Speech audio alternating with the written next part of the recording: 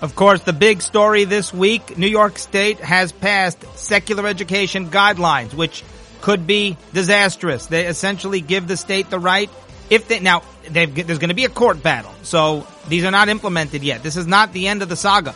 But if these do go into effect, New York State will be allowed to invade yeshivas, totally change around, mutilate their curriculums, and possibly shut them down, and even maybe throw parents in jail if parents are non-compliant, and send their children to yeshivas that are considered non-compliant. So, I mean, this gives New York State potentially just an enormous amount of this authority to invade yeshivas, and it's terrifying, obviously.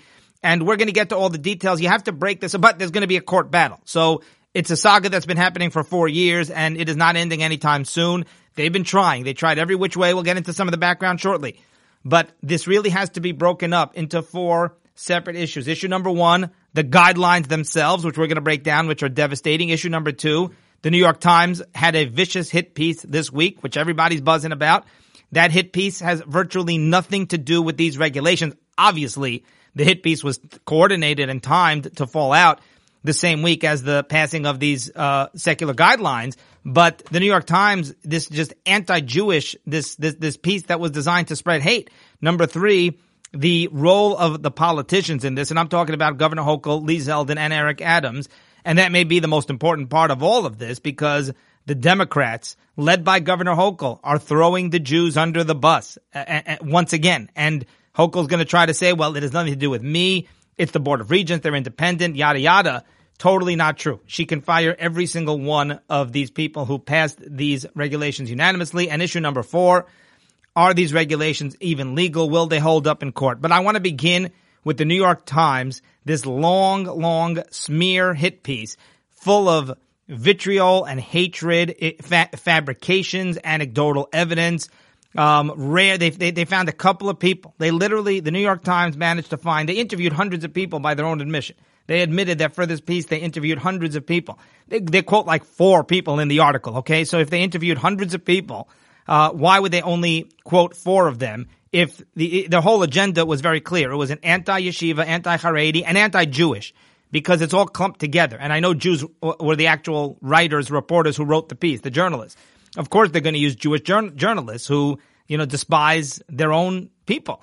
That's always how this works with the New York Times and other newspapers. But the point is, hundreds of people interviewed. They quoted like 4 or 5 of them. That's because obviously the remaining hundreds, not to mention the thousands and tens of thousands who they didn't speak to, are very happy. And that does not fit the New York Times narrative. And they talked about, this was designed, this piece, this article, this story was not about yeshivas. It was about spreading hate, and I'll prove it. It was not about guidelines or secular education, because the article talks about the $1 billion that the yeshivas have gotten from the state. Well, what does that have to do with the regulations? That is designed to make it look like Jews and yeshivas are basically stealing tax dollars from minorities. And that is, by the way, exactly how it's being portrayed and how it's being interpreted by Jew haters, by anti-Semites.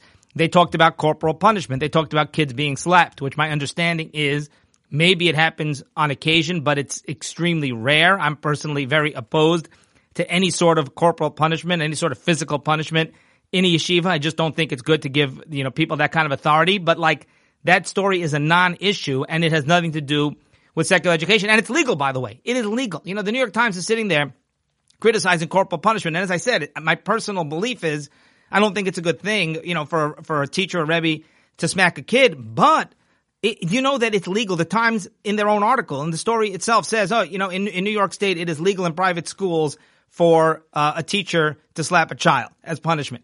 1 second. Why are you then using that as a talking point to bash the yeshivas if you're going in the same breath and saying it's legal? So they're literally following the law. Don't blame the yeshivas. Blame the state. The state's the one that's allowing it. I want to read you, so we'll start with the New York Times, then we'll get to the actual regulation. I want to read you a couple of excerpts here. These are from 2 op-eds that were written by 2 Hasidim who actually have gone through the system. And these Hasidim, I believe, actually do support more secular education in yeshivas, but still believe that the New York Times put out this vicious, nasty, hate-filled article. So let me read you some quotes here. Quote, the New York Times wrote, the leaders of New York's Hasidic community have built scores of private schools. They drill students relentlessly, sometimes brutally, during hours of religious lessons conducted in Yiddish.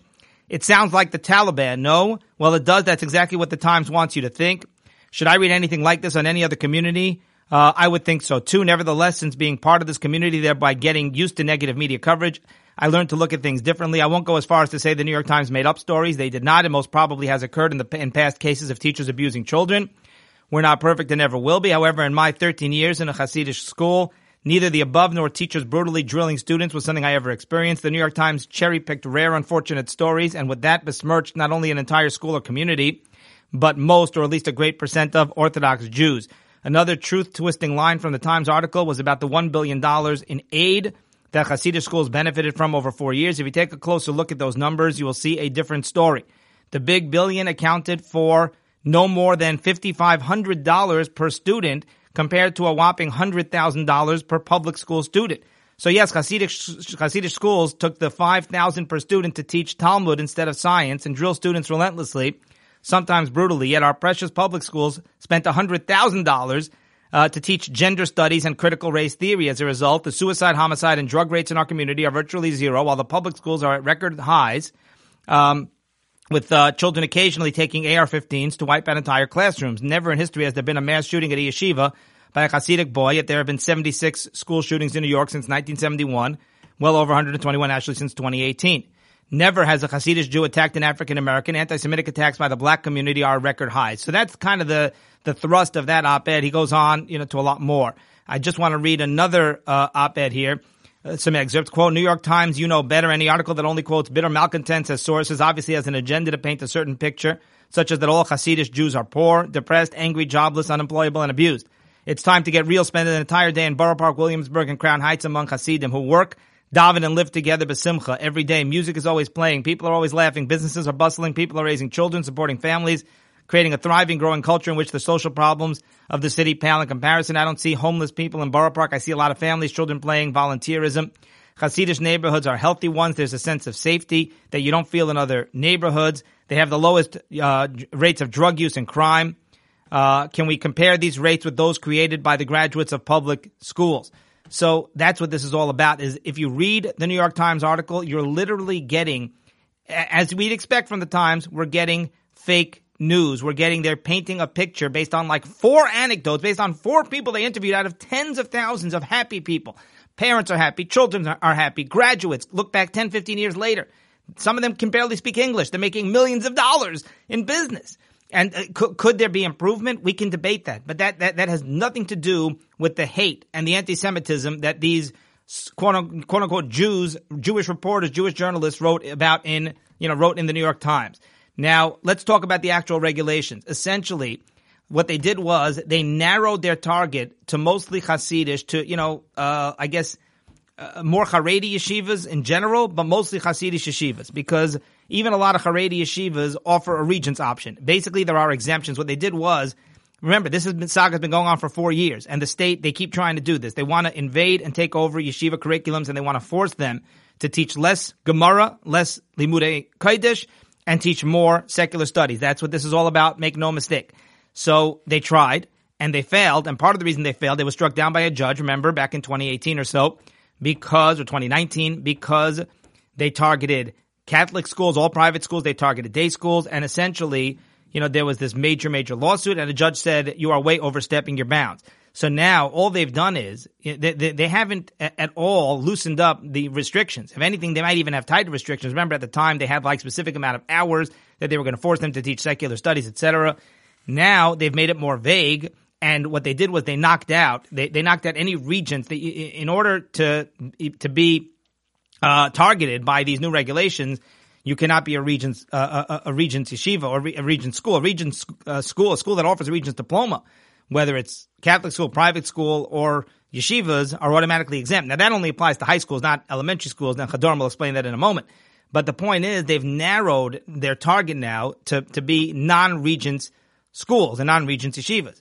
And that was clever of them in a way, because now they know there's going to be less of an uproar, right? But at the same time, what they've done is terrifying. It is nothing short of terrifying. They can walk into yeshiva. If this is passed, if this is implemented, then they'll have a local authority who can literally shut down a yeshiva, and there's no specific guidelines. They could just decide that, sorry, there's no equivalency.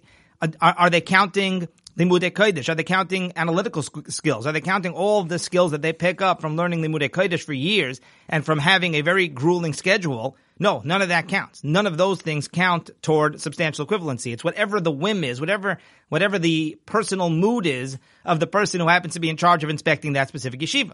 That is terrifying. Think about how terrifying that is. So what they did is they kept trying, they get shut down, they try again, and eventually, they may succeed if they get in front of the wrong judge, some woke judge who allows these to be implemented, then that is pretty terrifying. So let me explain. Many Litvische Haredi yeshivas in New York State have some sort of Regents program.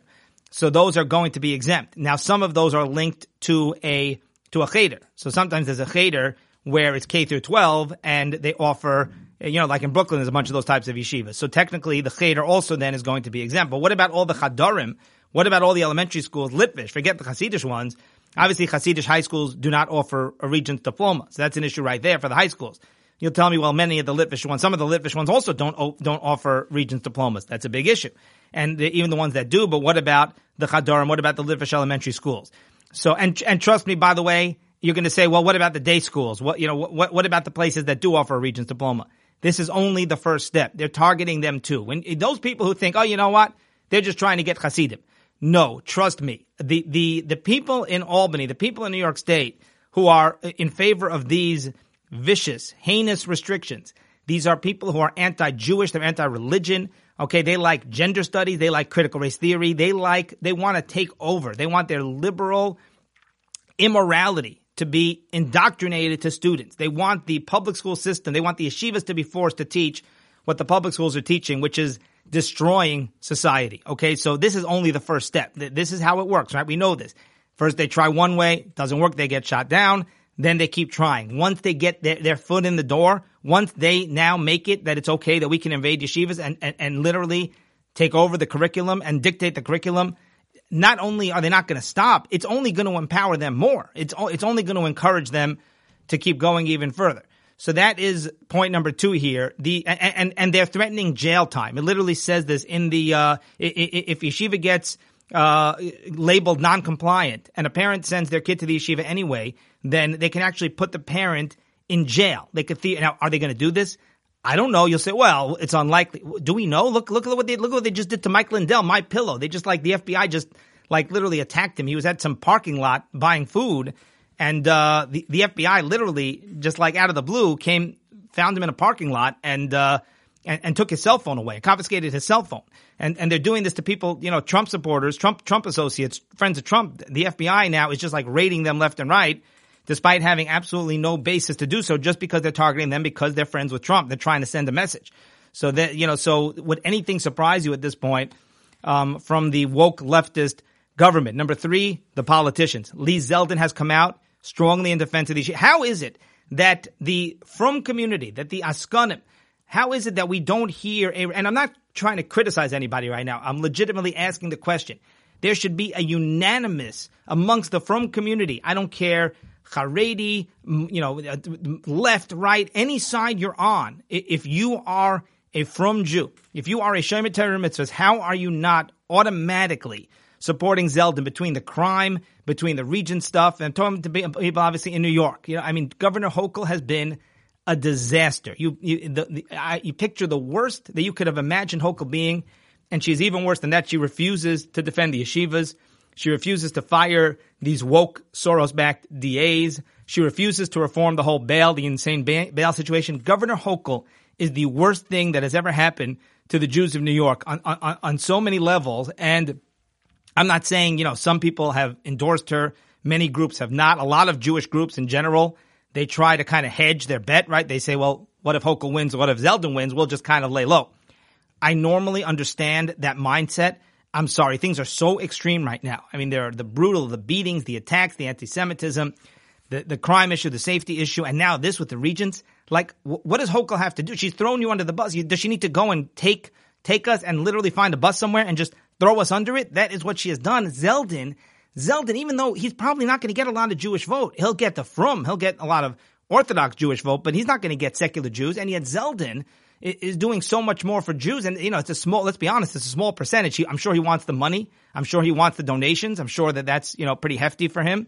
But like Zeldin is going above and beyond to do everything he can to show that he is in solidarity with the Frum community. And so, yes, they are supporting him, but in a much more toned down kind of way. And there are some Frum leaders, I believe, who have endorsed Hochul and have supported Hochul and have, kind of become buddy-buddy with her. And to me, that's just unthinkable. And Eric Adams, he has announced that he is going to complete the de Blasio investigation into yeshivas. So Eric Adams now feeling the heat, feeling the pressure.